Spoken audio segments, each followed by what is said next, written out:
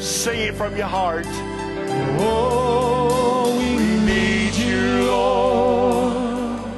We need you, Lord, right now.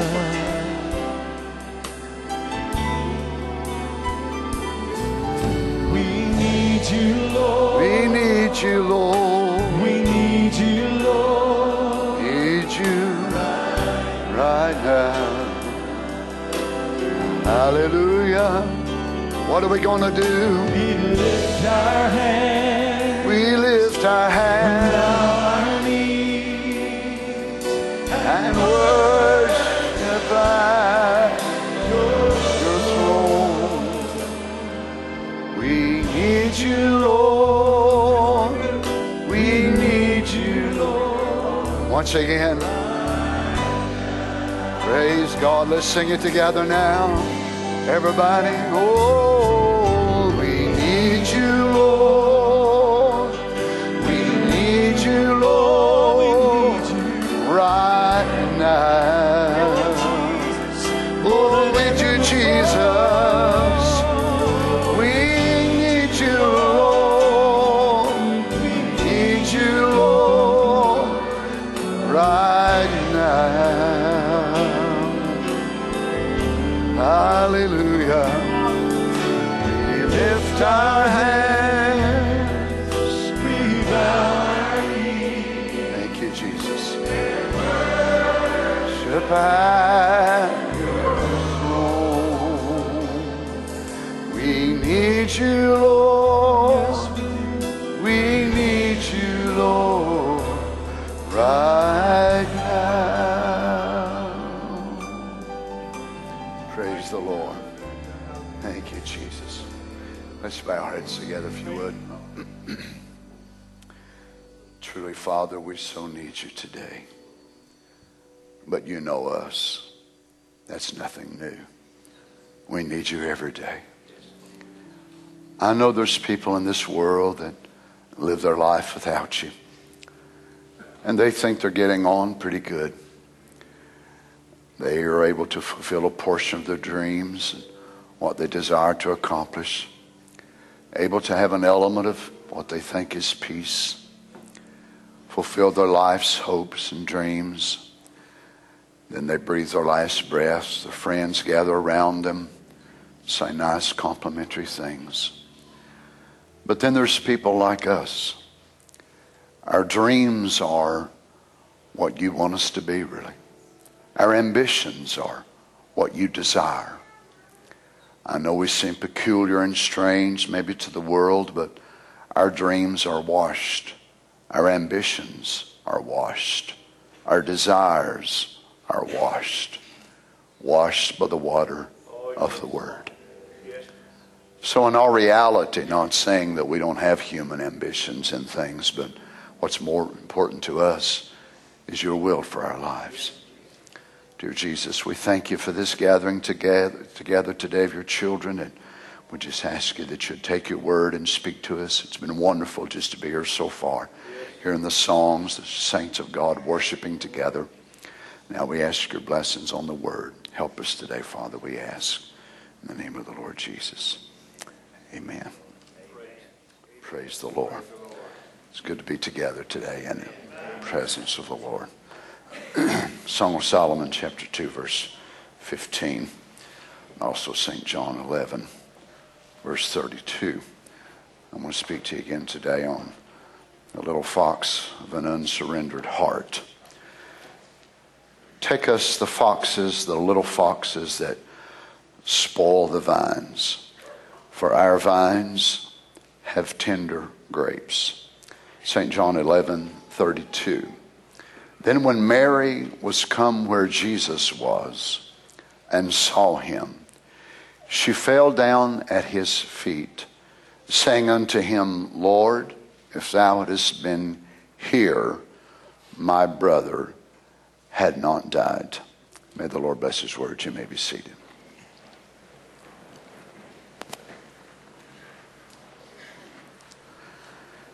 Truly, God's variety of Christians is so diverse.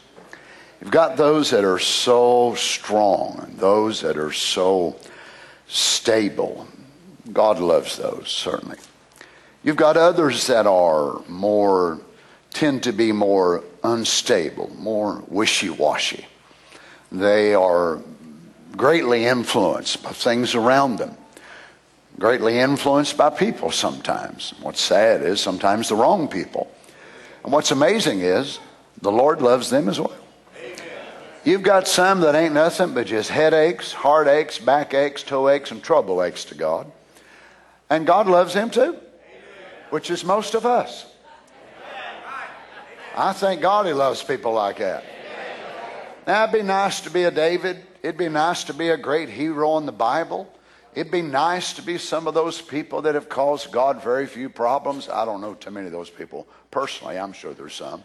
But I'm so grateful that His love is able to reach to people that are weak, people that fall short of the glory of God. They even fall short of their own anticipation of what they desire to be for God. And yet God loves them. He loves them, and He loves them with an eternal love that surpasses all of their human weaknesses. I love that about Him.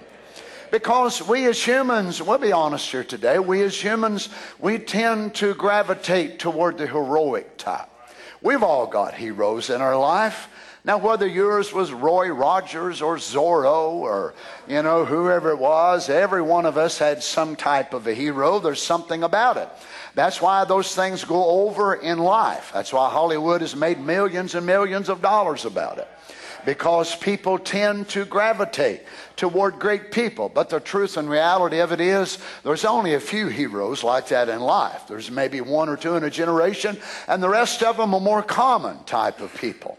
But yet God has the ability of being able to love both. And if you can understand it, love them equally. Or surely He loves those that have a great heroic stand and a great heroic faith where they're able to stand for God. But He loves those that sometimes when the pressure comes against them, they get a little bit weak. And in reality, they look at themselves and they become greatly disappointed at what they see. And yet the love of God is able to reach to them beyond all of that. Our setting today again is St. John chapter 11. The Lord Jesus has been beckoned. It is the fourth day since Lazarus has now passed. At that day, of course, there was no embalming in the sense of the Egyptians. Only one Hebrew historically was embalmed. That was King Asa. Other than that, every other Hebrew had herbs and things like that they would wrap their body in and use a muslin type of cloth. And within a period of a couple of days, the stench of the human body would begin to overpower the frankincense, the myrrh, the aloes, the cinnamon, and so on that they had put together. So it is now the fourth day. It seems as if though Jesus is 4 days late. It seems as if though that He has forsaken His friends which have been through so much. We know Mary and Martha made tapestry, and they actually had suffered quite a reproach because of the Lord Jesus. They had given up quite a standing among the Pharisees. They had given up a standing in the synagogue. They had lost lots of friends because of the Lord Jesus. And in their time of great need, instead of Jesus coming running to them, Jesus delayed. And Jesus delayed, and Jesus delayed. Now it is the fourth day. As I told you last night, the morning went from day 1, 2, and 3 to the stage they called the weeping until the morning, which was the heavy lamenting and the crying, which took place from day 4 through day 7. Now it's day 4, so they've already entered into this type of lamenting and heavy crying. And the Lord Jesus shows up, and He, of course, now begins to try to stir the weak faith that Martha has in Him, and Martha trying to be able to put Jesus in a box, as it were. If you would have been here, my brother would not have died. Your brother will raise up. Yes, he will raise up at the last day, again placing him in another box. Because Martha does not have a complete surrendered heart and will to be able to comprehend what the Lord Jesus is. So he takes the doctrine of the resurrection out of the Scripture and embodies it in himself and says, I am and the resurrection, believest thou this? Yea, I believe thou art the Christ, the Messiah. You're coming to the earth, and I do believe that. But she avoided, of course, his answer, the answer to the question that he asked. Now here we come to where Martha has now left the Lord Jesus, left him standing where it was that she had met him. She's went over to her sister Mary and told Mary that the Master has come and is calling for thee. Now, Mary was always more spiritually stable than Martha was. Mary was the one that Martha constantly complained to the Lord Jesus. Mary was the type that, food had to be fixed and the beds had to be made and the floors had to be swept and all that sort of thing. But yet Mary's priority was sitting at the feet of the Lord Jesus. And Martha had a problem with it because Martha said, Lord, why don't you send her over here to help me to do the work? I'm having to do all this now. And remember, you are Mary and Martha both. So there's a part of you that takes care of all the natural things, and if you're not careful, that'll be the part that'll get in the way of Mary. It'll be the part that'll say, well, it won't really matter if you miss church tonight. God understands you got to do this, that, and other. That's your Martha part. But Mary will say, you know what? I need to sit at the feet of Jesus because that's where I get my strength. That's where I get my help. But even little Mary became overwhelmed by the atmosphere that Martha had created. So whenever she comes to where the Lord Jesus says, she says basically the same thing. If you had been here, my brother had not died, which is the same thing that Martha had said. Now, here the Lord Jesus, he does not rebuke them. He does not chastise them. He simply tries to help their faith ascend to a higher level. He knows they're not born again, but yet he knows also that they're beneath capacity that a person in that day not being born again could attain to. They've never yet arrived to the place that the woman was the daughter that had a devil. This woman had powerful faith. This woman had faith that surpassed most of what the disciples had. So he knew that they could be able to rise a little bit higher. Being closer, intimate friends, you would think they would have that. But apparently there was a commonality that they'd been able to perceive about Jesus, and maybe that kind of hindered them a little bit. Notice in verse 33, when Jesus therefore saw her weeping, and the Jews also weeping, which came with her, he groaned in the spirit. He groaned in the spirit. Now, the word means straightly charge, murmur against, sternly to charge, threaten to enjoin. Now, this is not somebody that is sighing with heavy sorrow. This is not somebody that is groaning, oh, I'm so sorry. Oh, I just feel so bad. No, it's not that type of a groan. He's groaning against death. Now watch. And the Jews weeping, which also came with her, he groaned in the spirit and was troubled, which means to agitate, to cause one inward commotion, to take away his calmness of mind, or to stir up. So the Lord Jesus is really affected by what he sees. Now he was troubled, so he threw himself, as the Greek words here are used, that he threw himself into a form or a gesture that would be able to express his sorrow and his mourning. So it was more than just a little groan or something there, but it was a visible something.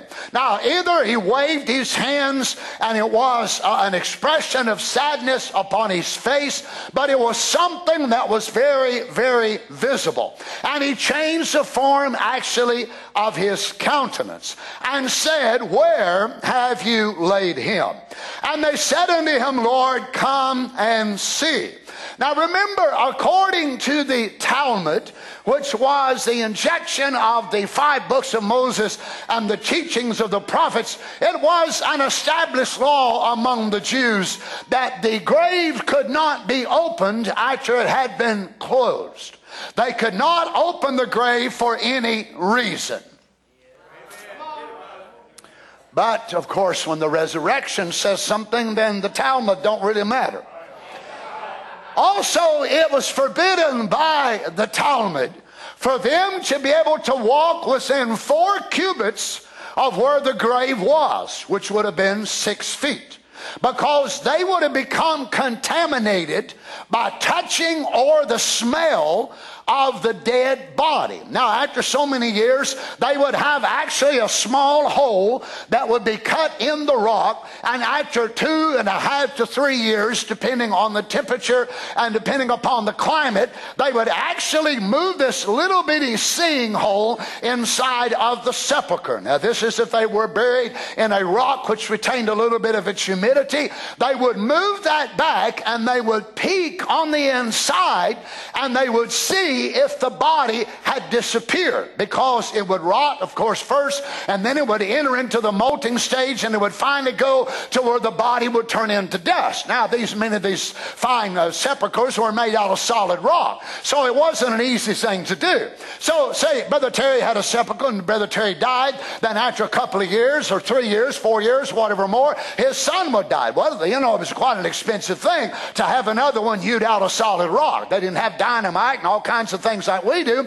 So they would move back that little rock and see if Brother Terry's bones had gone back to dust. And if they had, they would go inside there. If they were still in the bone stage, they would actually open it up, and they would go inside, and they would sweep it all into a box of the dust, and then they'd lay his son inside of there. What if his son had a son? Then after 3 years, 4 years, 5 years, they'd do the same thing. So the sepulcher would have been used over and over and over again. You remember reading the scripture where it says, and he was buried with his fathers? Well, some of them, it was literally that way. They would simply move the bones over, or the remnants, or the dust, and they would lay the new corpse inside the same place. So he was buried with his fathers. But now here the Lord Jesus, he said, now where have you laid him? They said, well, come and see. Come and see.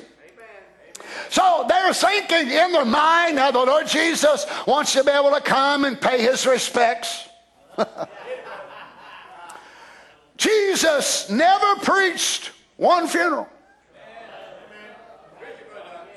Glory be to God. Death couldn't stand near where he was.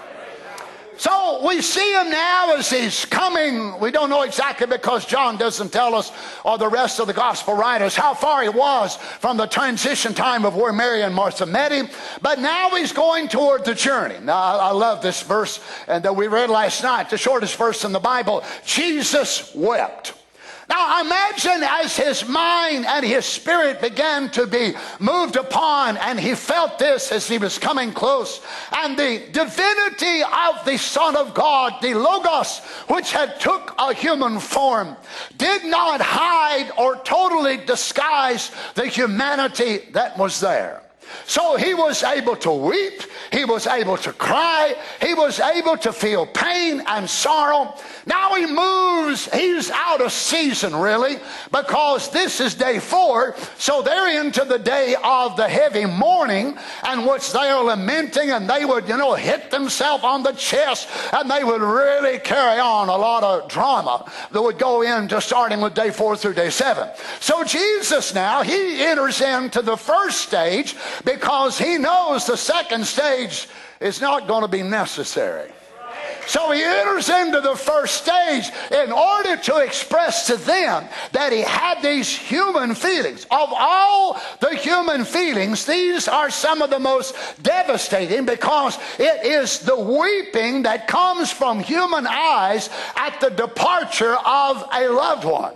Now, we don't find the Lord Jesus weeping whenever he would see folks that were sick. And yet that would have been a very heart-moving situation, no doubt. He saw crippled people. He saw blind people. Yet none of the gospel writers say that when the Lord Jesus looked upon the blind man, that he wept. Or whenever he looked upon this person that was sick, or that one that was sick. But yet whenever he would see something that was catastrophic, something that was going to be devastating, was when the Lord Jesus wept. Now we know of all the human emotions that he expressed, weeping was the one that he expressed the most. So that tells us about the heart of God. So now now as he's getting near, closer and closer, you imagine now as he allows his human spirit to enter into their time of sorrow and grief. Now they're perplexed, no doubt about it, as they watch him. And Jesus watches as Mary weeps and Martha weeps. And then the scripture said, and Jesus wept. Now the word here means not to lament or heavy, heavy sobs, but the calm shedding of tears. The calm shedding of tears. So he's just kind of sitting there and the tears are running out of his eyes and coming down on his cheeks, and it's quite moving. Even his enemies took note of it, and they were really quite moved that the Lord Jesus was weeping in such a way. Let me give you another example. In Luke 19:40, he answered and said unto them, I tell you that if these should hold their peace, the stones should immediately cry out. And when he was come near, he beheld the city. Now this is Jerusalem. This is before he's fixing to be crucified. He beheld the city and wept over it, saying, if thou hadst known, even thou at least in this thy day, the things which belong unto thy peace. But now are they hid from thine eyes, for the day shall come upon thee that thine enemies shall cast a trench. Now no doubt the Lord Jesus is sitting here, even already having previously seen the vision, or he's seeing the vision now, and it is the vision of the Romans besieging Jerusalem. And he sees Titus, no doubt, as Titus rides in, and he sees the city, and he sees the people of the city as they kill one another's children, as they would eat dung, as they would do all kinds of things. And the Lord Jesus begins to weep. As I say, it is one of the most amazing things. It is catastrophic things like this that would bring tears to the eyes of the Son of God. Notice he said, the day shall come upon thee that thine enemies shall cast a trench about thee and compass thee round and keep thee in on every side. They shall lay thee even with the ground. Prophecy about the walls being knocked down, and thy children within thee, they shall not leave in thee one stone upon another, because thou knewest not the time of thy visitation. May God help us that that don't happen to us. Now here again we see the Lord Jesus as he was weeping. This time it was the instance of spiritual death which was going to come and affect so many people. But now we find him as he stands there near the tomb 60 years. Now remember, John, the Gospel of John was written actually while he was on the Isle of Patmos. So it's about 60 years after this event happens, and John's still being moved, no doubt, by the freshness of the occurrence of the situation and the Spirit of God impressing it on John. And John felt in his heart to write this shortest verse in the Bible, that Jesus wept. Praise God. Oh, what a sublime thing that we have. That the Son of God, the Immaculate Conception by the creation of God that was now expressed in human form, knowing that in a few moments from now Lazarus would be hopping up out of the grave, but yet he allows himself to enter into their human feeling. You know, you and I both have seen people that whenever they have loved ones to die, and there's always those ones that say, oh, don't cry, don't cry, don't cry. It's human to cry when you got loved ones to die, unless you're glad to get their inheritance and you're glad they're gone. Well, you say that's meaner than a snake. You ought to be crying worse. That means they're going to hell. That's right. You know, I don't care how spiritual you are. There's something about death that moves upon the heart. Here the Son of God entered himself into this sublime situation of him crying for Lazarus. So his perfect oneness with us, to me, was sealed in the consummation of the humanity being expressed at this very point of death. But you wonder, now, would not these effects cause him to be moved in a divine way? Would not the human part so move upon the divine part that it would cause a reaction and cause a reversal of this? I'll tell you, friend, he's still moved whenever we lose our loved ones. He's moved when you're standing by the casket of your wife or your son or a daughter or husband, whatever it is, and see the tears coming out. That's why we pray constantly when people pass away, that the Lord Jesus will comfort them, because he understands. And the church said, He understands. So he assumed our human nature, and it is part of our human nature, if we're right, to be able to love and feel sad and feel sorry for those that pass in our midst. Now watch this. In the church age book, the prophet said his eyes are fire. Think of it. Those eyes that were once dim with tears of sorrow and pity. Those eyes that wept with compassion at the grave of Lazarus. Those eyes that saw not the evil of the murderers who hanged him on the cross, but in sorrow cried, Father, forgive them. Now those eyes are a flame of fire. The eyes of the judge who will recompense those who rejected him. I don't want to sing like that myself. Of all the human emotions he manifested the most when he appeared as the Son of Man was this one. He wept often. He wept often. Yet behind that weeping and that sorrow, there was still God. Now, why was he crying? Notice again, Brother Branham says, he was a man when he was weeping. He went to the grave. He sorrowed with the rest of them that was sorrowful. So he entered in as high priest. He enters into their feeling. I want to allow myself to know, not only for them, but for you. He knew death was not going to be annihilated from among his children, even though he raised. He knew there was going to be millions that was going to pass. So he wanted to feel how you and I would feel when we lose a loved one and we call upon him. We can be reminded him and say, Lord Jesus, you remember yourself and you stood at the tomb of Lazarus. Please help me. Please help me, Lord Jesus. I need your help. Praise the Lord. Now watch this. He joined with the rest of them that was joyful, but I said he was more than a man. I said he'd been questioned now about Jesus standing at the tomb crying. He went to the grave of Lazarus. He stood there weeping like a man, but when he stood there, listen how he phrases this, and pulled his little self together. Do you understand? Jesus was probably a smaller man in stature than I am. Jesus was a little fella, about 130 pounds, probably under 6 foot tall, not a great bodybuilder, not a great man who could lift weights. So here he stands at the tomb of Lazarus and he pulls his little self together. So if you're all tore up today, why don't you pull your little, big, medium, whatever size yourself is, why don't you pull yourself together? Oh, man said, Lazarus, come forth.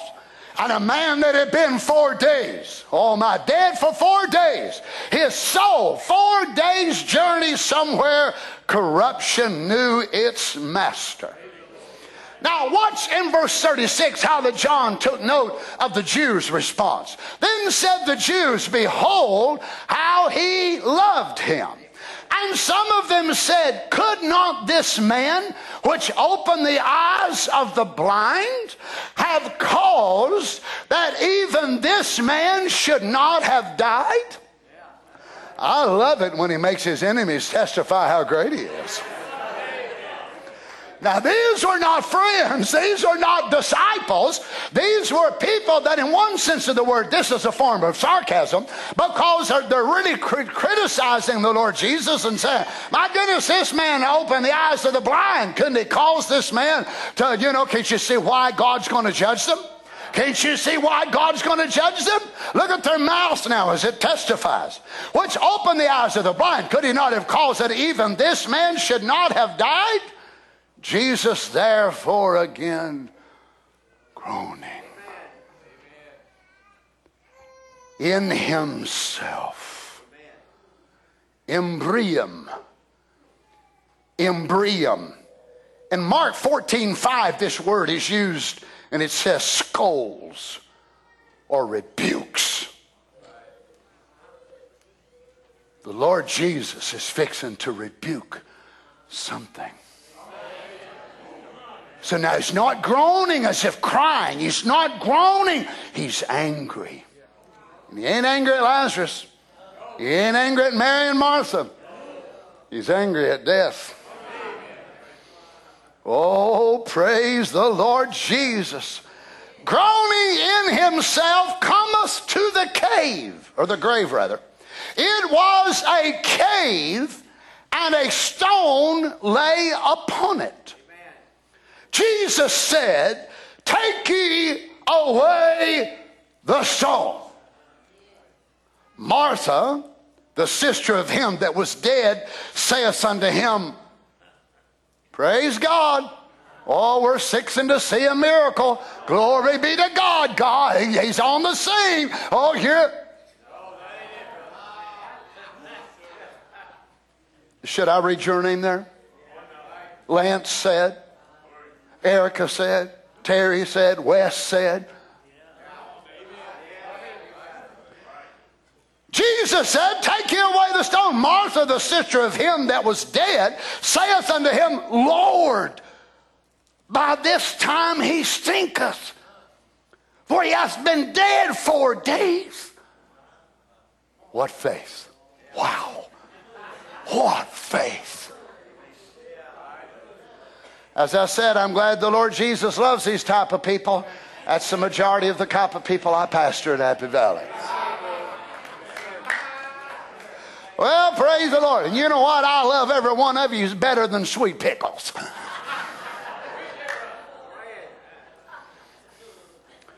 Now, there's more than lays in this verse than maybe what you and I would see at first glance.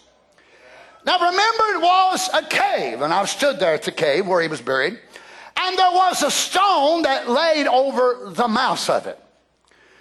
Now, you'd think that Jesus, a perfect gentleman, and his disciples, or at least some of the men around, would have been asked to roll the stone away. But instead, the Lord Jesus asked Mary and Martha. Oh, you didn't know that? Well, bless your little heart. Jesus told Mary and Martha, take ye away the stone. See, you've got something to do yourself. Now, we're not talking about a styrofoam stone. This ain't Hollywood. So it ain't a big piece of styrofoam, you know, about 6 or 8 inches thick, and they get out there. No, this is a real rock. What in the world would make the Lord Jesus tell Mary and Martha, all right now, sisters, you all move the rock? Jesus, looking at them as he looked at them, said, roll away the stone. And the men said, no. Peter, no. John, Matthew, Mark, no. Lord Jesus, you mean you want that? They've got to do something. You see, friend, this is what we don't like. We want God to do it all. We want him not only to raise Lazarus, we want him to move the stone. He could have moved the stone. But works is faith expressed. So you imagine now, here they get it. Go, push, Mary, I'm pushing. Martha, would you hush? It's hard to push when you're trying to keep your hand over your...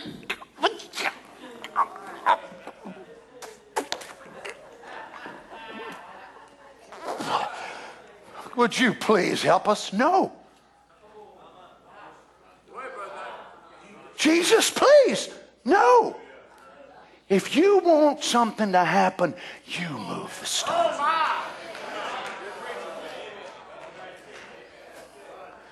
And we go, oh, well, didn't move. Must not be for me. I'm quitting. I tried. You never done no such a thing. So they push and they grunt and they grunt and they push and they grunt. And finally, it comes open a little bit. And when it does, oh God. Oh God, I'm about to get sick.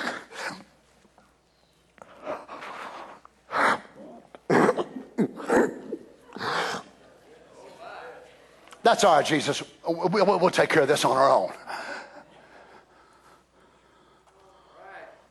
Lord, what are you doing? Why are you doing this to us?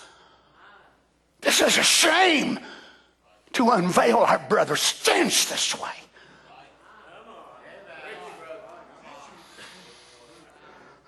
Martha, the sister of him that was dead, saith unto him, Lord, by this time he stinketh, for he hath been dead 4 days. He said, no, all right, now Martha, you're going to Mary and move the rock.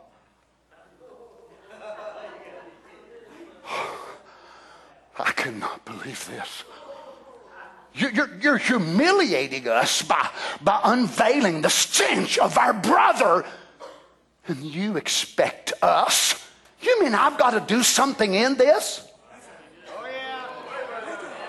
Yeah, there'll be times you'll have to actually come to church. Wow, I know it's hard. I know it's so much more fun to go to Walmart. Only if you're an imbecile.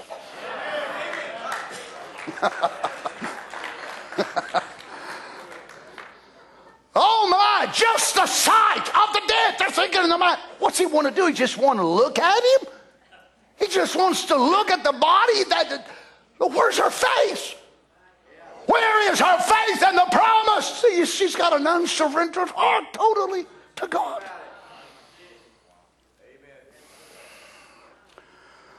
Oh my. Lord, he's stinking.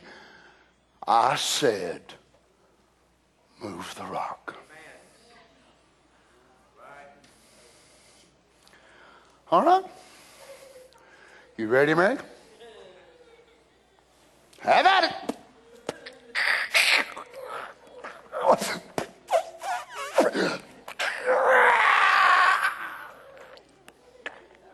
Are we done yet?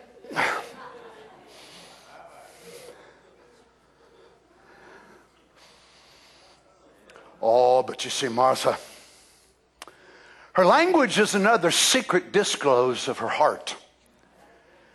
She thinks if Jesus will listen to her advice, he'll be wiser and a better Jesus. Look what she's trying to do. She's trying to counsel him. I wouldn't laugh too loud if I was you, since most of us are guilty of the same. We want to tell him how he ought to run our lives, and we want to tell him how he ought to run the church, and how he ought to run the world, and how he ought to do this, that. Yeah, if he wants to know anything, all he's got to do is just call you up, and you'll let him know, right? I mean, we'll let God know how he ought to be doing all this stuff. But apparently he don't figure he needs to. Has God ever text any of y'all? God ever called y'all and asked for any advice or any counsel? I advise you not hold your breath. I'll be preaching your funeral on Wednesday night if you're waiting on God to call you and ask for your advice. He don't need our advice. He does not need our opinion. He wants obedience, and sometimes obedience seems foolish. What Pharisee, what priest would have asked them to do such a humiliating thing? Well, you imagine the scoffers. They grabbed out their iPhone and their Android, and they're taking pictures of Jesus now, telling them to do all that. And they're going to post it on YouTube, of course, on Facebook when they got back home. Can you imagine? Here's this loving, wonderful Jesus. And he had poor Mary and Martha, whose hearts were broken. And he had them to move the stone.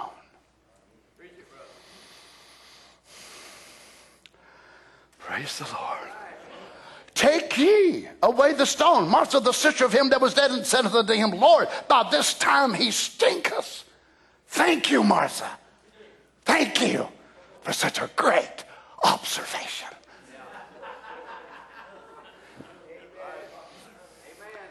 But I'm glad she said it, actually. John is writing down minute details which an imposter would never do. You see, an imposter hits generalities and leaves minuteness alone. But God loves minute details. Well, it's 4 days, which means putrefaction is set in. He's stinking. Notice all these adjectives that John is using before Lazarus is ever raised from the dead. That way it can be proven. Down through the centuries, this was not a hoax. Praise be to God. Now you imagine as they finally are able to move the stone, And Martha and Mary, through much labor and difficulty, able to move it over, and the stench now comes out of there, and it's overwhelming, and the people grab a robe or a blanket or whatever more, than just grab anything to try to put up over their hands and face, and Martha and Mary, oh, I've done what you told, Jesus. Are you happy now?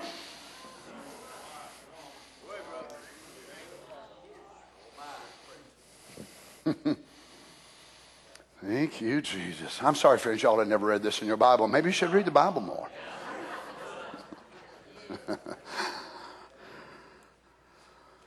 So now the stones rolled away. The stench is awful. The friends are standing around. Everybody's standing around looking.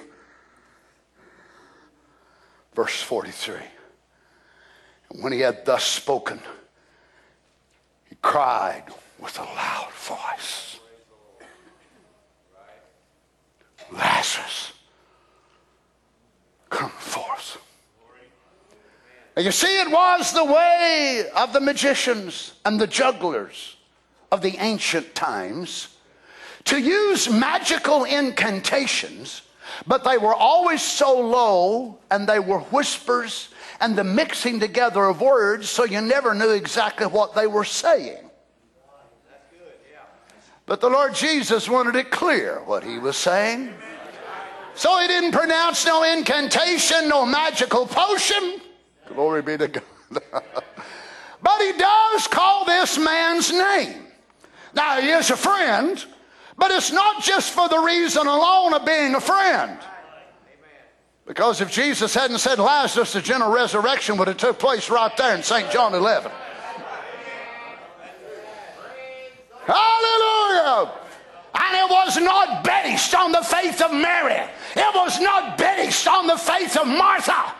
It was based on the sovereignty of God by a vision that the Lord Jesus had saw, that the Son of God may be glorified. One of these days when you walk down the streets of gold, and you'll look back and realize that God, in spite of you, in spite of me, in spite of our weaknesses, in spite of our failures, amen, the reason you'll be there is because of the grace of God.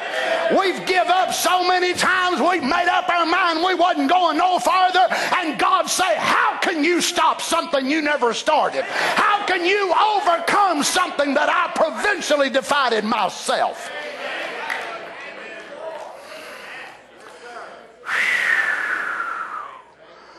Notice Brother Branham says, I can hear him scream with a loud voice way out there in the spirit land, Lazarus.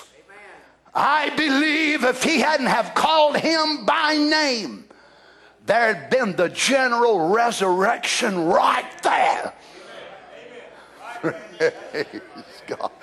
Don't you understand that loud voice that woke Lazarus from the dead is the same thing that's going to wake your mama and your daddy and the saints of God that we buried down through the ages? If he had not specified Lazarus, if he would have said, come forth every man from Adam all the way up, oh glory to God, they would have all raised from the dead. That's the power in the Son of God. And yet Martha is standing there looking at that being and so limited in what she can receive. And he could have called for millions of human beings to raise in a second of time.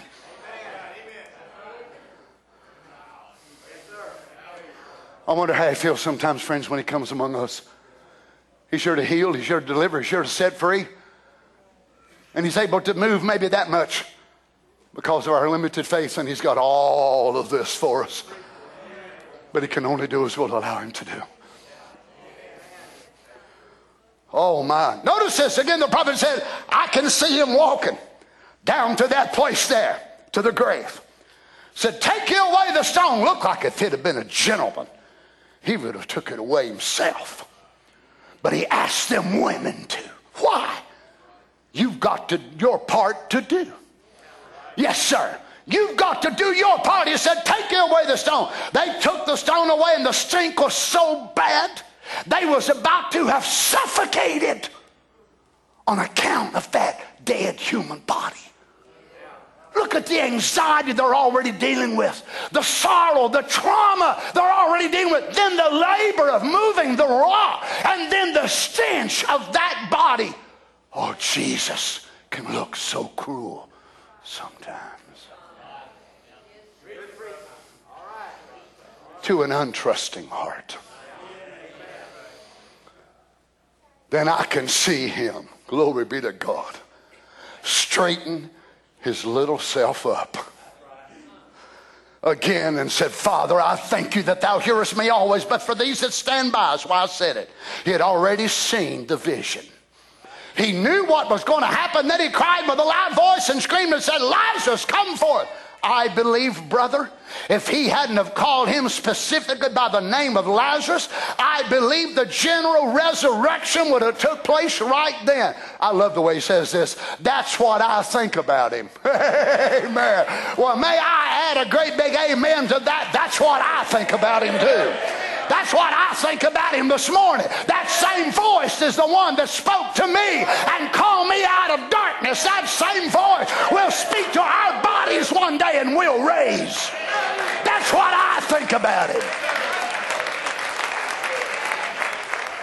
Listen to this. That's right. I believe the resurrection of every dead thing.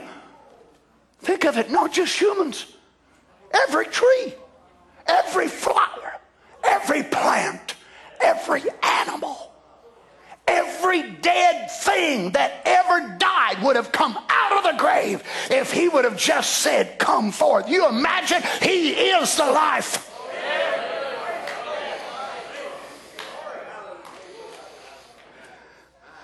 And Martha has to help him. Do what? Pray tell me. What help does a man like this need? He wants obedience. Oh, you must say they had to help him move the rock. They wasn't helping him. He was helping them. You think Jesus couldn't have moved that rock? He could have spoke to that rock. He was helping their faith reach a place of expression toward their own personal need. You sitting around twiddling your thumbs, twiddling your thumbs, waiting on God to do something, and much of it God's waiting on you. Well, I prayed and I prayed and I prayed. Praying's fine, but sometimes you got to move rocks.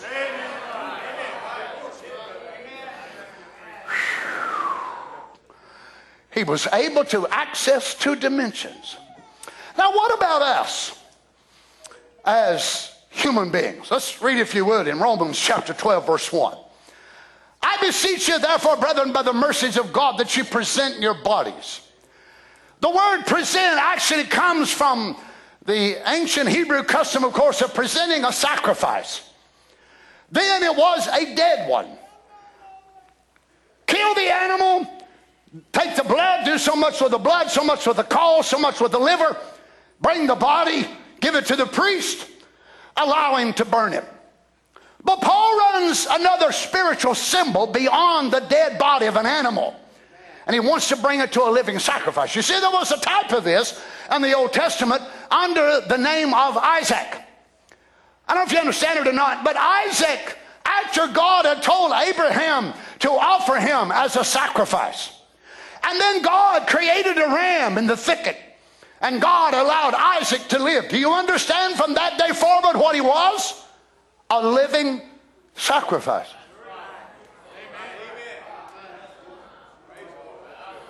The scripture teaches us that Abraham offered Isaac, but he was alive.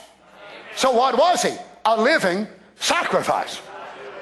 Oh, glory be to God. He was a living sacrifice. So with all of his heart, Isaac gave up on the altar. Do you understand? Isaac actually gave up. He never kicked. He never fought against his daddy. He entered into the New Testament antitype, which was going to come with the baptism of the Holy Ghost, which is phenomenal to me. But yet the boy was able to enter into that spot that he would, all right, Father, if this is God's will, I'll do it. If this is what God wants, I'll do it. So what did he do? He raised up off of that altar altar and lived his life as a living sacrifice because he submitted to die, even if God said so. Whatever God wanted, don't you understand? That's what he wants for you. What are you and I? We are that antitype of Isaac, that we live our life. All right, Lord, you want to take my house, you want to take my car, you want to take my money, you want to take whatever you want, take it, Lord. I'm willing to give it all. That's what Isaac done. He was a living sacrifice. Hey, we're alive today to tell the story Jesus saves. Oh yeah, it'd been a lot easier when we got to come to the altar and God saved us and filled us with the Holy Ghost and just killed us and took us all to heaven. Well, you get the Holy Ghost, fire comes down, she kills you and takes you all your battles is over, all your tests is over, no more trials, no more failures, but you wouldn't be a testimony as Isaac was that I am a living sacrifice. Now what's on the other side of darkness? Satan does exactly the same thing to his people. There's a great parallel that runs here. I beseech you therefore, brethren, by the mercies of God, that you present your bodies a living sacrifice. So on the other side of darkness, Satan does the same thing. So people then that come to the devil, Satan beseeches them. I beseech you all to give me your body as a sacrifice. Do you understand that many will sacrifice their children on an altar of drinking? They'll sacrifice their children on an altar of rock and roll. They don't care what their children wind up being. All they're concerned about is themselves. And they will give their body to become the body of a prostitute. Or they'll give their body to become a junkie or a drunk or an alcoholic. Come on, Happy Valley. Don't you see what they're doing? They're doing exactly to the devil what Jesus is wanting you and I to do. He wants us to give our bodies, not to be a drug addict, not to be an alcoholic, not to be a prostitute, but to be a son of God, a daughter of God, filled with the Holy Ghost, and giving our bodies as continual sacrifices every day. So why don't we do it? Unsurrendered hearts. Still, so much of us we want to keep back, that we want to retain on our own, you see, because after all, Jesus needs our guidance and us being able to tell him what he really needs to do with our lives. And if he'd just sat down and ever write the book of, read the book that I wrote about me, of how good I am and how wonderful I am, how great I am, and how much Jesus ought to be thankful that I'm even part of his church, you're a nut. You're out of your mind. If you think God needs that from you, you are mentally retarded.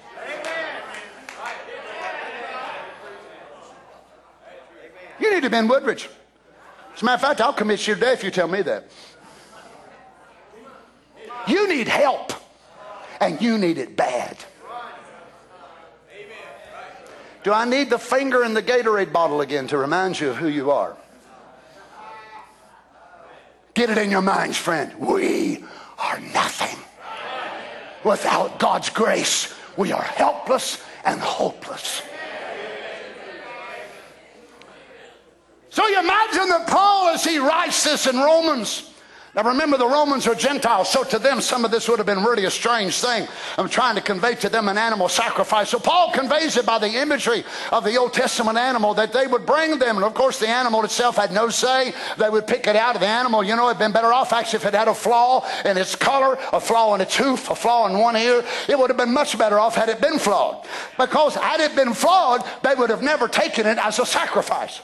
Its perfection, its blameless coat color, its seamless woven ability of the wool on the outside absolutely made it a candidate to be offered in the presence of God. Its flaws would have saved its life. Its errors about its genetics received from mother and father would have kept it from dying because God would not allow them to offer it. But because it was one of a kind, because it was perfect, as we would say, and they looked over it and they saw no flaws and there was no blemishes in it, that within itself spoke of its death. Don't you understand? The same with the Lord Jesus. Whenever they inspected him and they looked at him, his innocence spoke of his death, but his death also spoke of my innocence. Woo! Praise God. Hallelujah. His innocence spoke of his death, but his death spoke of my innocence and your innocence. Let me have a few more minutes, can I? Notice this, so under the gospel dispensation, then the believers become priests. Well, we cannot offer to God. God does not need our help in atonement of sin. But God wants us to present our bodies, not in atonement for sin, but in recognition of what the sin atonement has done. And by us giving our bodies, it is to worship and praise and thanksgiving. Then we give our bodies as a living sacrifice unto the Lord. Now, our bodies are absolutely born in sin, shaped in iniquity, come to the world speaking lies. We know that. But the marvel to me about part of this verse is that Paul said, present your bodies a living sacrifice, holy. Holy, not W-H-O-L-L-Y, but H-O-L-Y, which is set apart, sanctified, holy and acceptable in the sight of the Lord, which is your reasonable service. When you get it all done, don't think, boy, I've done something, ain't I? No, you've not. All you've done is your reasonable service. Oh, Brother Donnie, I've given up so much for God. I'll tell you one thing, I've done this and that and the other. I don't care what you've done, how many sacrifices you've made. It is your reasonable service. Well, praise the Lord. It's not going to be that God's going to take your body and kill it on the altar and take you to heaven. No. Every day you'll sacrifice. So you walk out them doors there and you get your phone and your Facebook deal went off while you was in church, and oh my goodness, you open it up. So-and-so said such and such about me on Facebook. Well, they didn't call my name, but everybody and their brother knew who it was. I'll tell you one thing. You drive down the road, honey, let's stop at Bojangles and get some chicken. I'm going home. I'm going to talk to them. I'm going to tell you one thing I'm going to do. Sacrifice. As I've said, Facebook gives everybody a pulpit, women included. Some preachers shouldn't even be on Facebook. They ain't got enough sense to be on there. Whatever happened to turn the other cheek? Whatever happened to praying for your enemies? Whatever happened to the Lord Jesus himself being our example? Come on, Happy Valley. Notice 1 Corinthians 6:19. What, know ye not that your body is a temple of the Holy Ghost, which is in you, which you have of God, and ye are not your own? For ye are bought with a price, therefore glorify God in your body and in your spirit, which are God's. Why? Because your body does not belong to you. It belongs to God. Then it is a living sacrifice, as one who raised off of the altar as Isaac, and the ram which was caught in the thicket gave his life that you might raise off of the altar. As far as commitment, you was dead. As far as Abraham was concerned, you was dead. As far as Isaac was concerned, he was dead. But when it come to God, God accepted a ram, and Isaac was able to get up off of that altar and said, praise be to God, I am alive because the ram is dead. You and I can say today, we are alive because Christ Jesus died, but he's not dead this morning. He's alive as well. Oh, thank you, Jesus. Notice in 1 Peter chapter 1, verse 18, for as much as ye know that you were not redeemed with corruptible things as silver and gold from your vain conversation received by tradition from your fathers, but with the precious blood of Christ as of a lamb without blemish and without spot. So our bodies don't belong to us. This is what God wants. Notice this, being led of the Holy Spirit in Germany, the prophet said it's the greatest thing in the world to follow the Holy Spirit to a complete, surrendered life. How many would like to have the greatest thing in the world? It's not a mansion. It's not the greatest Lamborghini that was ever made. It's not being a king, a potentate. The greatest thing you could ever attain to is to follow the Holy Spirit to a complete, surrendered life. Again, perfect strength. Make a complete surrender. We cannot use one ability. We've got to make a complete surrender. And to come to God, you've got to surrender to him both soul and body and spirit. Everything that you are has to be surrendered to God in order that he can work his will in you and in me. Now that's hard. I know. Because we're always wanting to put our part in. By now he stinketh, Lord. Lord, please don't do this. Lord, you don't know what you're doing. Really? Lord, now if we do this, this is going to be the absolute awfulest mess ever was. Well, he had to make a stinking mess in order to bring Lazarus out of the grave. Will you admit with me this morning the glory of God was manifested out of that stinking mess? Well, I just know it's got to be done this way, but as long as you're doing it that way, it's going to be wrong, and God will never use that effort. Maybe with the help of the Lord, we're going to get to it in a few minutes and show you how that God cannot use your ability. The thing of it is having nothing you can depend on in your own self. But friends, we all do. We all have something that we can fall back on. Oh, for some of you, it's your faith. You think your faith is so strong. For some of you, it's your legal convictions. I'll never do this. Glory to God. I'll tell you one thing. I've been a Christian for 47 years. I ain't took a Tylenol. I ain't took a Bayer aspirin. What's that got to do with being a Christian? Sound like to me you've suffered a lot. Unnecessary. But you see, that's your pride. Anybody that's got a headache and there's a pill laying there close that'll help you and you don't take it, you need help. I mean beyond the pill. You know why? You're arrogant. You're arrogant in your own selfishness and your own pride, and you think you're expressing faith. I'll tell you one thing, you've been hurting that day when the Lord Jesus spit down on that clay and made a little mess of the thing and rubbed it there. And then in the Old Testament, he sent Isaiah with a clump of herbs. God used herbs, you imagine? Clump of herbs, of figs, to be able to put on the cancer that was on the king's body. Not one ability. I'll tell you one thing, I've always been, I'm this and I'm that. You're a failure. You're a has-been, a was-been, and a not-been without the grace of God. Let me go a little bit farther. I know you can't handle much preaching like this morning. Notice God will never use that effort. Maybe he said we'll be able to get to it that God cannot use your ability. The thing of it is having nothing you can depend on in your own self or anything you can do. Just a complete, total surrender of your weaknesses unto God and say, here I am, have nothing, no ability you can trust in. God cannot use our natural abilities. We've got to get ourselves and our abilities out of the way and surrender to the will and the power of God. And the church said, now you said it, but are you going to do it? That was so easy the way y'all done that. I mean, you just opened your mouth. Amen. But to carry out that amen, whew, to lay aside our pride, our arrogance, our whatever more, and admit we need help.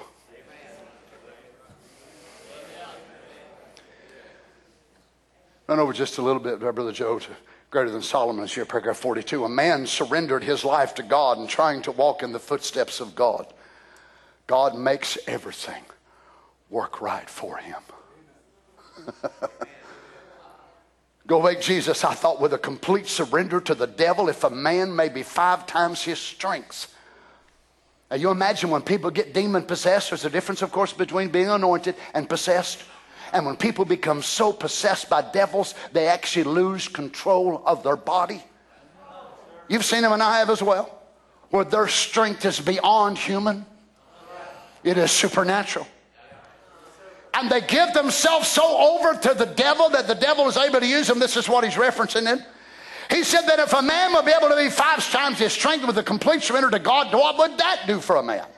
What would it do to a cripple that's weak in body or can't walk or something if we could just completely yield to the Holy Ghost and give us super strength?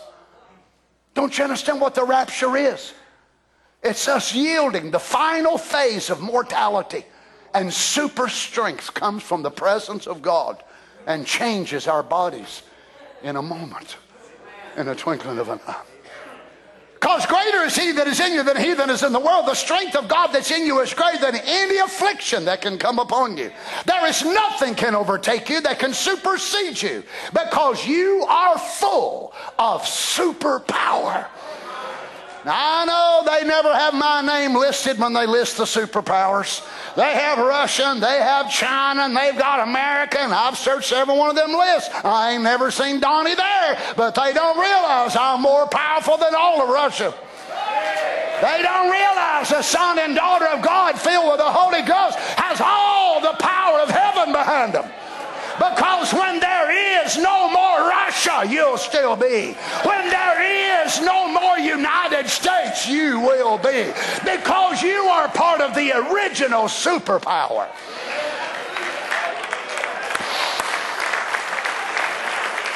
Let me close. I love these statements here.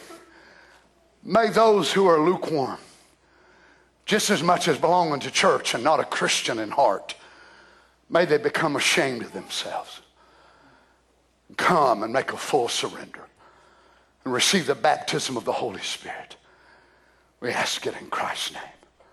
Again, on the token, when you fully obey the Word of God in full surrender to it, you're entitled to the token.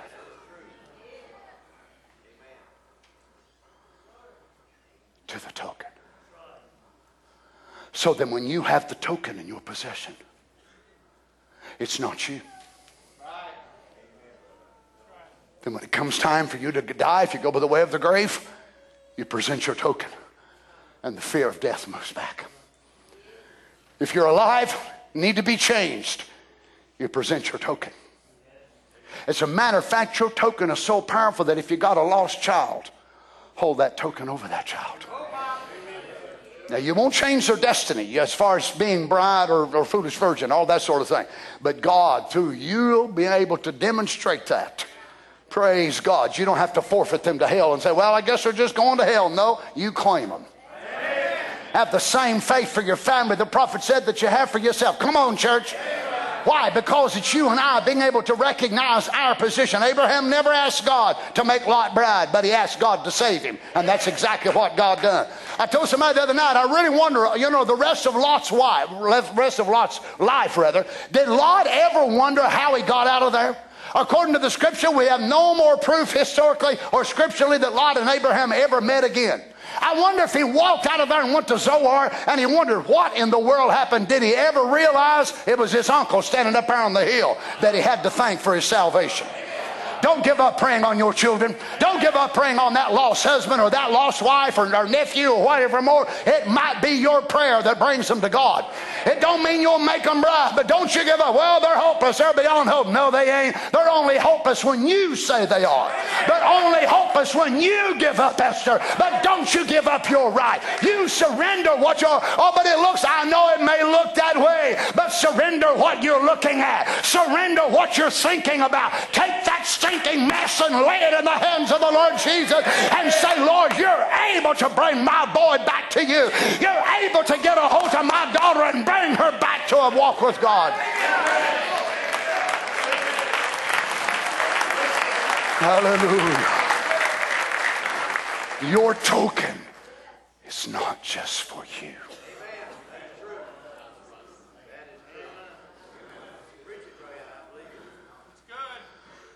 It must have been fearful and very scary and frightening.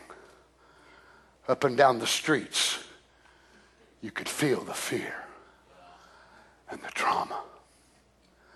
But one little woman had a scarlet-colored cord hung out of her window. People may have come by and looked at her, laughed at her. Well, glory. She had received what Brother Branham called the tape boys. But what's amazing is the identification of that century tape boy wasn't a guy that pushed play, but it was a guy who said what the prophet said. That was a real Rahab's tape boy. You don't find them boys turning on something, playing no play. They stepped in there and said, we're fixing to come in, and if you'll provide us safety, we'll be able to do this and that and the other few. That was the real tape boys. I'd take them kind. Come on, children. Day in and day out, they waited. The anxiety and the stress was getting so. And they said, what about my mama? What about my daddy? Bring them in under the token. bring them in. But notice, she couldn't knock them in the head and bring them in against the will. But she would have to be able to convince them that something was fixing to happen and that the move was on. Praise be to God. Here was this Gentile harlot down there in that city of such sin, but yet she said, we have heard that the Lord is with you. We know what God did for you against Og and Bashan and all of that, and we know the whole city is paralyzed because of you. Remember what the devil told their fathers? The devil told their fathers, you can't go and you can't do it. But the truth of it was, them people were scared to death. That's how big a liar he is. And you listen to him instead of listening to God. God's saying you're able. God's saying you're more than able. But the devil said, no, you can't. No, you can't. But in reality, his demons are terrified. You're going to say yes. His demons are scared to death. You're going to submit your will to God. And they're telling you it's impossible when they themselves are shaking in their boots.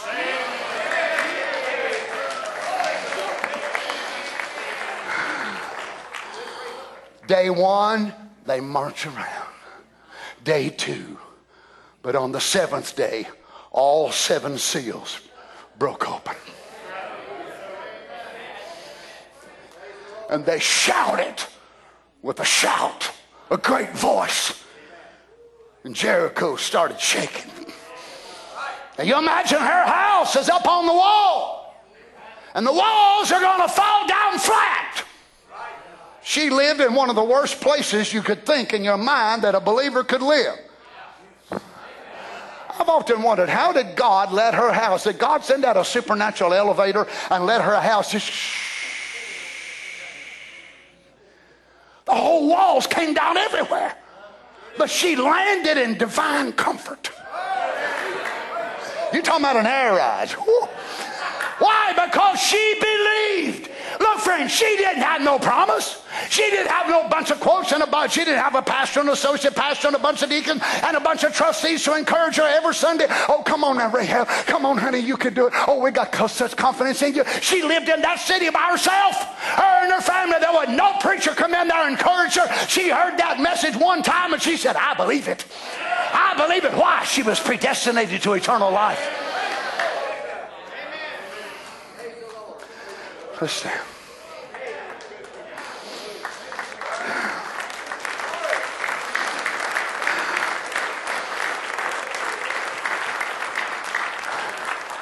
Brother Caleb, go over to perfect strength to perfect weakness, paragraph 118. We'll close with this. Here's something to console us. Here's something that encourages us. Out of weakness and humility, God chooses the people to build his kingdom out of. And if we ever get to heaven, we ever stand in the presence of God with his church, we will stand with a bunch of people that's been weak and rejected and cast out by the world and know-it-nothings. Know-it-nothings. So if you're a know-it-all, you don't fit in this group. So if you want to go, you better become a know-it-nothing instead of a know-it-all. Isn't it strange that God likened us to sheep, and a sheep is the most helpless thing there is. Nothing so insufficient defense than a sheep. A rabbit can run. A squirrel can get in a tree.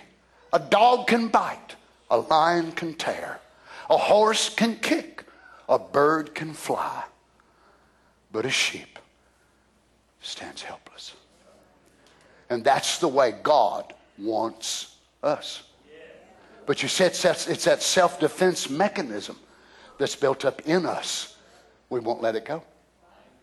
We always got things that we hold back and keep back. And this is the very thing that's keeping you from becoming what God wants you to be. Because it's you protecting yourself. You watching out for you. Oh, you got to watch out for old number one. Here's number one.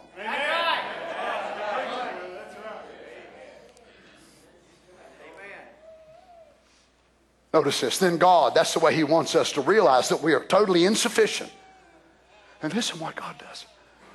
God takes that person and begins to mold himself into that person and make his hands do what God would have them hands to do. And make his lips speak what God's lips would speak. because they're not his, they're God's. And he begins to build a character and begins to take this weakness to make his own self. So here comes this person to God, man, woman, boy, or girl. They give their weaknesses, their strengths. They give everything they can at that time. All their securities and all their self-defense mechanisms and all of that. God, I give it to you. I don't know what to do anymore. I just can't do it. And God said, good, thank you. 385 years now of your life, and finally you. So they come, they give it to God. They feel all wrung out. They feel all empty. They feel vulnerable. They feel scared. And then this is what God does. God takes that vessel, and then God starts emptying himself into it and starts building another image like him inside of that surrendered vessel. That's choice one. Choice two is that you're a Christian. You love God. You don't want to be a devil. You don't want to be lost. You don't want to go to hell. But you retain all these things. You go on, you struggle, you try. And you never become that image. Simply because it's not God don't want it. You don't want it bad enough to let go and release everything you are. To be like Isaac. I'm willing to die. Imagine his little eyes looking up at his daddy. And his daddy with that knife pulled back. And then a moment's time, he's going to kill him. And he says, Daddy, go ahead. Take my life. It pleases God. Oh, may God help us this morning. May we look up this way and say, Daddy, take what I am. My strengths, my weaknesses, my failures, everything I am. Notice, Brother Branham said, Cain's children become smart, shrewd, educated, great men, builders, professional men. But God's side was weak and humble. That's how God used them. That's God's opportunity. That's God's way of getting to us is when we're weak. Then this encourages us, of course, because God's whole kingdom is built out of these kind of people. Praise God. Let's bow our heads together. Lord Jesus, as we stand in your presence today, I pray that you'd help each one of us, Lord. Begin with me. Lord, I know I feel so insufficient. It's not like I felt insufficient initially when you called me as a boy. And then all of a sudden I gained such confidence. And now I feel so sufficient that I'm able to do the task. Lord, as the task has increased, I feel more insufficient now than I did when I first preached as a boy.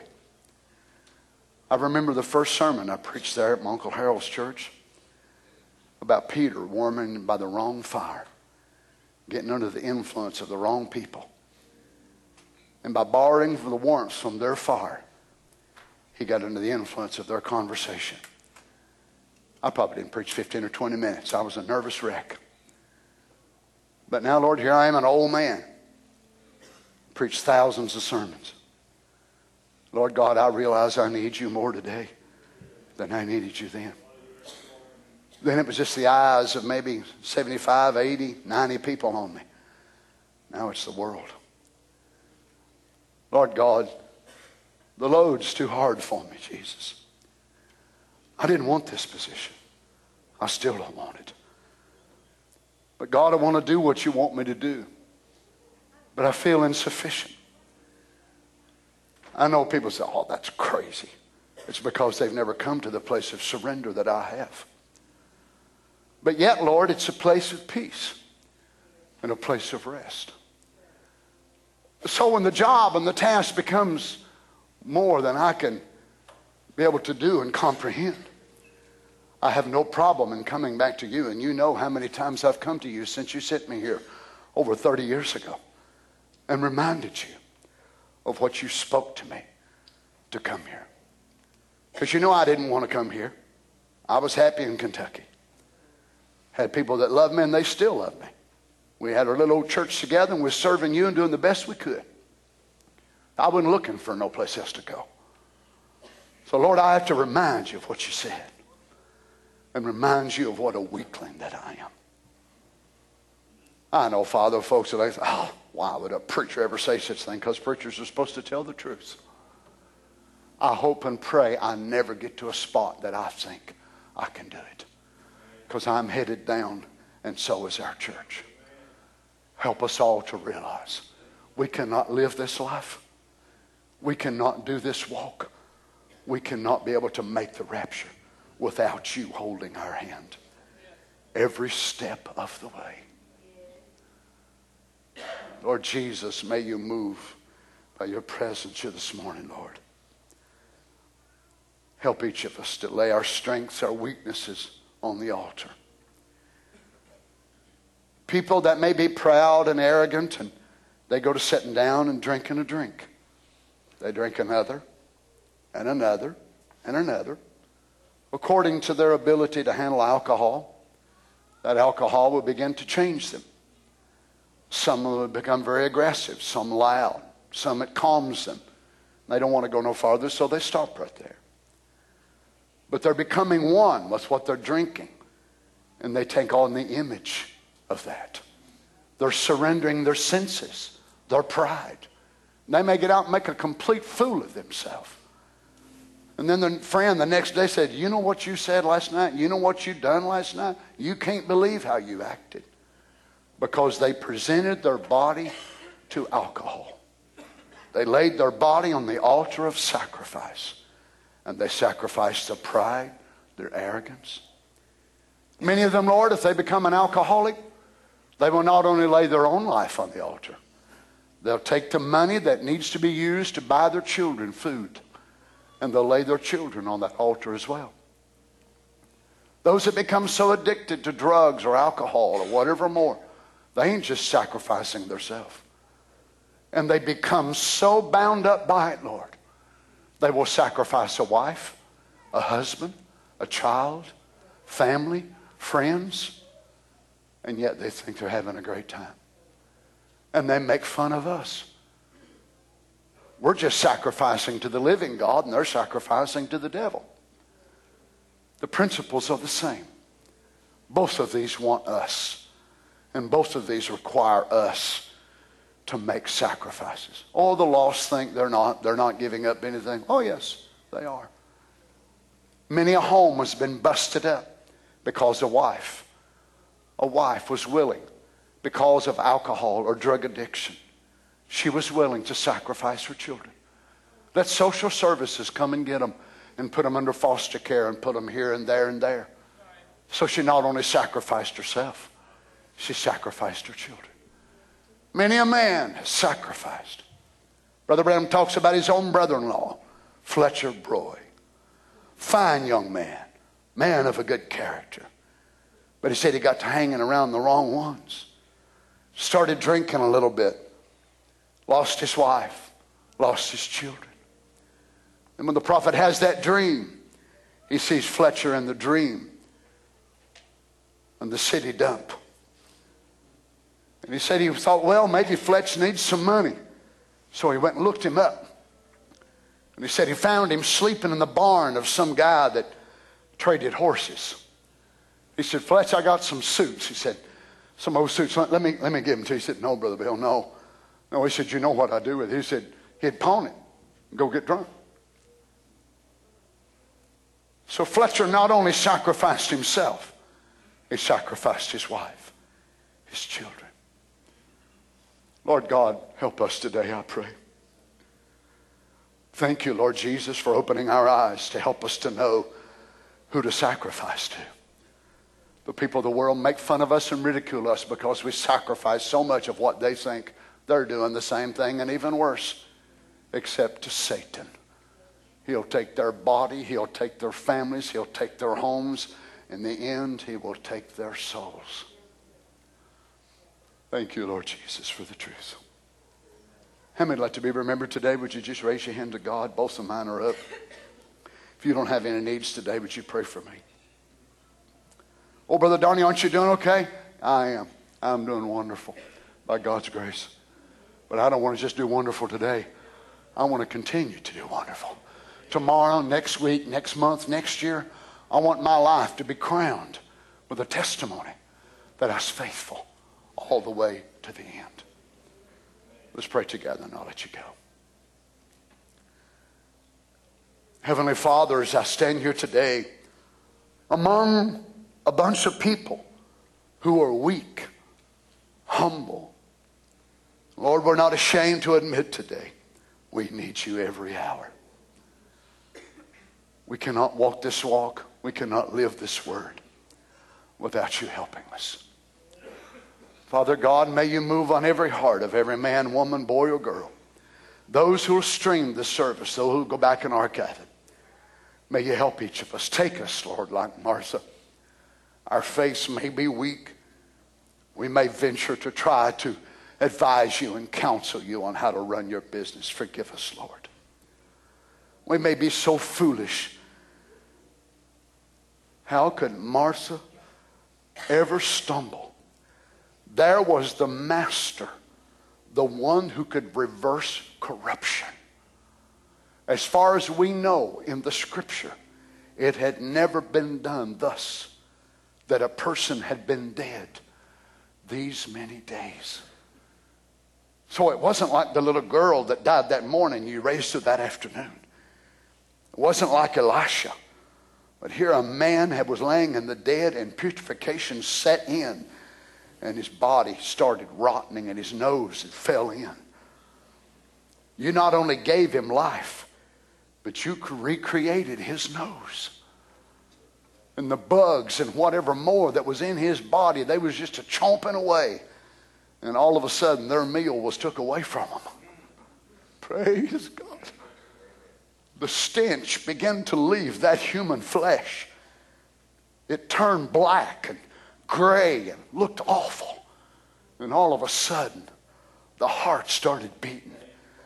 And the blood started pumping through those veins. And Lazarus stood up and he was wrapped in grave clothes. And he hopped out of the sepulcher. Praise be to God. Because he heard your name. The prophet said, I don't know where he went. And he said, you don't know it either. But all we know is he was out there somewhere. His soul, 4 days' journey. But out there in that regions where he was being held, he heard the voice of the resurrection. The trump of God. Oh Lord, we want to hear it as well. Help us, Lord Jesus, that we can submit, oh God. We worship you, Lord. Can we just raise our hands? Help us today, Lord. Help us to lay aside our strengths. Help us to lay aside our weaknesses. Help us to lay aside our defense mechanism that we're built to protect ourselves, so we only let anybody at arm's length. Never let anybody very close at all. And we think we're helping ourselves. We're destroying ourselves. We're limiting friends, or limiting family, and most of all, we're limiting God. But if we'll just drop our hand and say, come, Lord Jesus. Look in every room in my heart. Here's the key to every door. Go down the avenues of my life and open up every door. Walk down every hallway. You have my permission. See what you find, Lord. See if there's anything in my music that grieves you. See if there's anything in the books that I read that bothers you. See if there's anything on the favorites that I've saved on websites that offends you, Lord. See if I've got an attitude, an unforgiving spirit. Search every crook and cranny, every avenue of my heart. I open myself and I become vulnerable into your presence, Lord. Praise God. Praise be to God. Lord, children, do you understand what could happen right here today? Do you understand what could happen here if we would be able to just do that to God? We would walk out of here supercharged Christians. So in touch with the superpower from heaven. All your troubles won't stop. Your difficulties won't stop.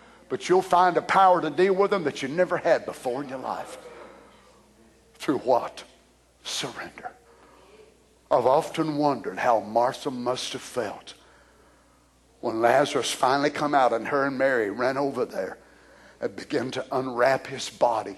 And that body which had nearly knocked them down with the smell, now there was like an aroma of morning glory or the lily of the valley.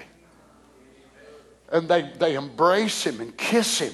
And a few moments before, his nose was rotten and gone.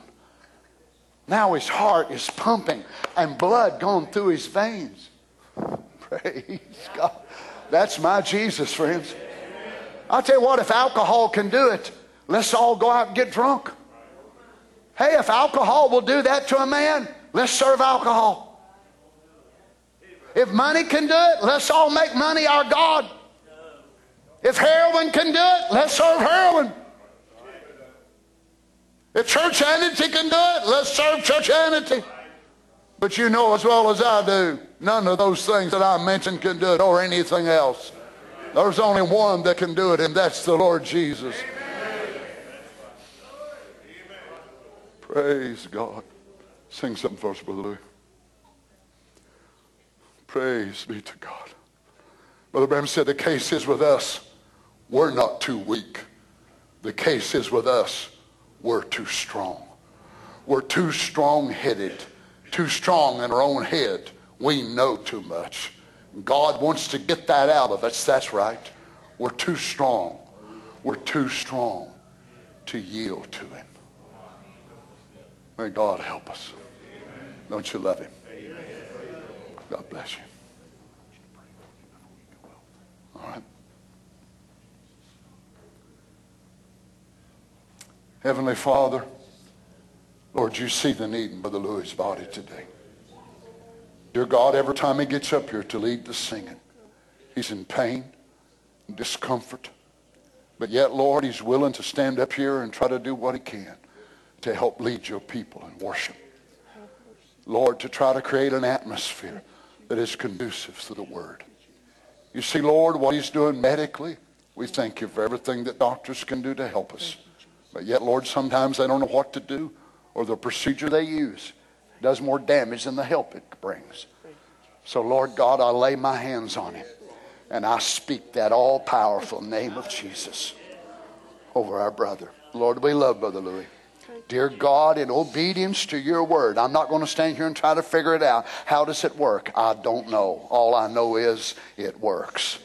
I ask you, Father, in Jesus' name, that you touch Brother Louis, Lord. Dear God, may you bring complete deliverance in his body, Father. Touch him, Lord, and make him well. Thank you, Father. In Jesus' name. Thank you, Lord Jesus. Thank you, Lord Jesus. Thank you, Lord Thank Jesus. you, Lord. Let's sing it. Heavenly Father, I pray for Brother Timothy. Moving in our midst, I worship you. I worship you. You are here, working in this place. I worship you. I worship you. Thank you, Oh, let's Jesus. sing it to him. You are waymaker, miracle worker, promise keeper, light in the darkness. My God, that is who Oh, you that's are. who you are. Oh, waymaker, miracle worker, promise keeper, light in the darkness. My God, that is Oh, who that's you who are. you are. You are here. Yes, you're here. Turning lives around. We I worship you. I worship you. You are here, mending every heart. I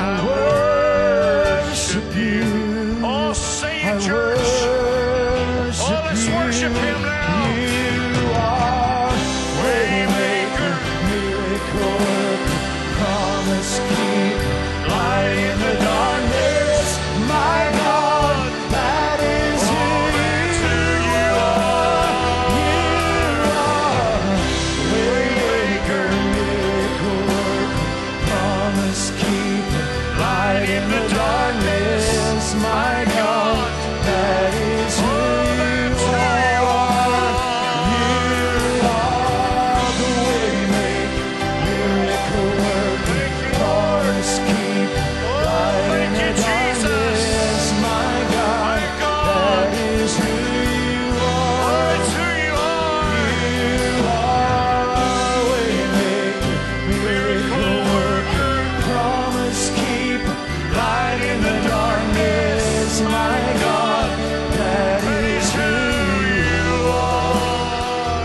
You are here, and you're moving in our midst. I worship you. I worship you. You are here, and you're working in this place. I worship you. I worship you. You are waymaker, miracle worker, promise keep, light in the darkness, my God, that is who Oh, it's who you are. you are. Waymaker, miracle worker, promise keep, light in the darkness, my God, that is Oh, it's who you are. It's who you Oh, are. that is who you That's who you are. Oh, that That's is who who you you are. Oh, that is who you are. That is who you are. My God, that's who you are. Oh, that is who you are. That is who you are. That is who you are.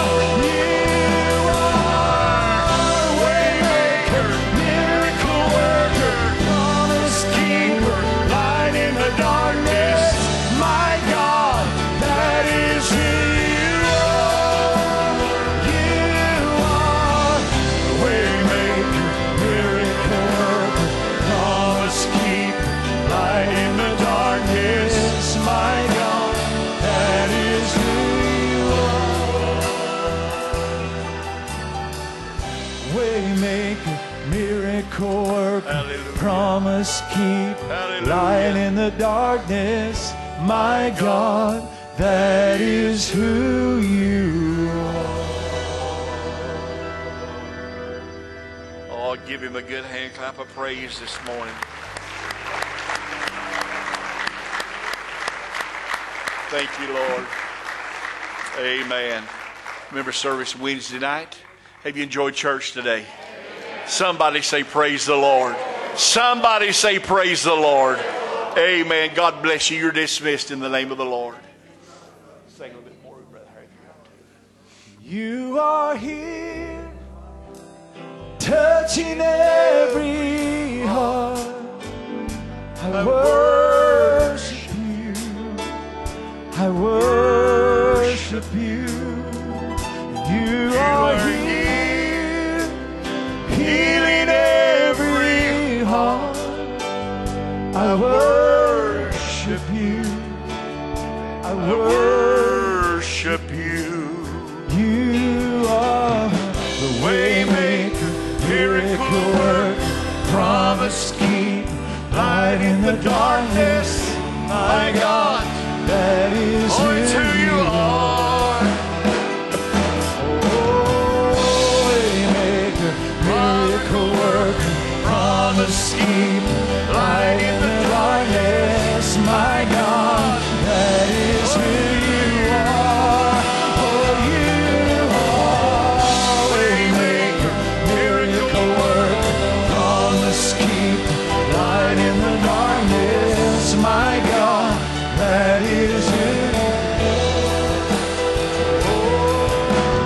Oh, waymaker, miracle worker, promise keep, light in the darkness. My God, that is who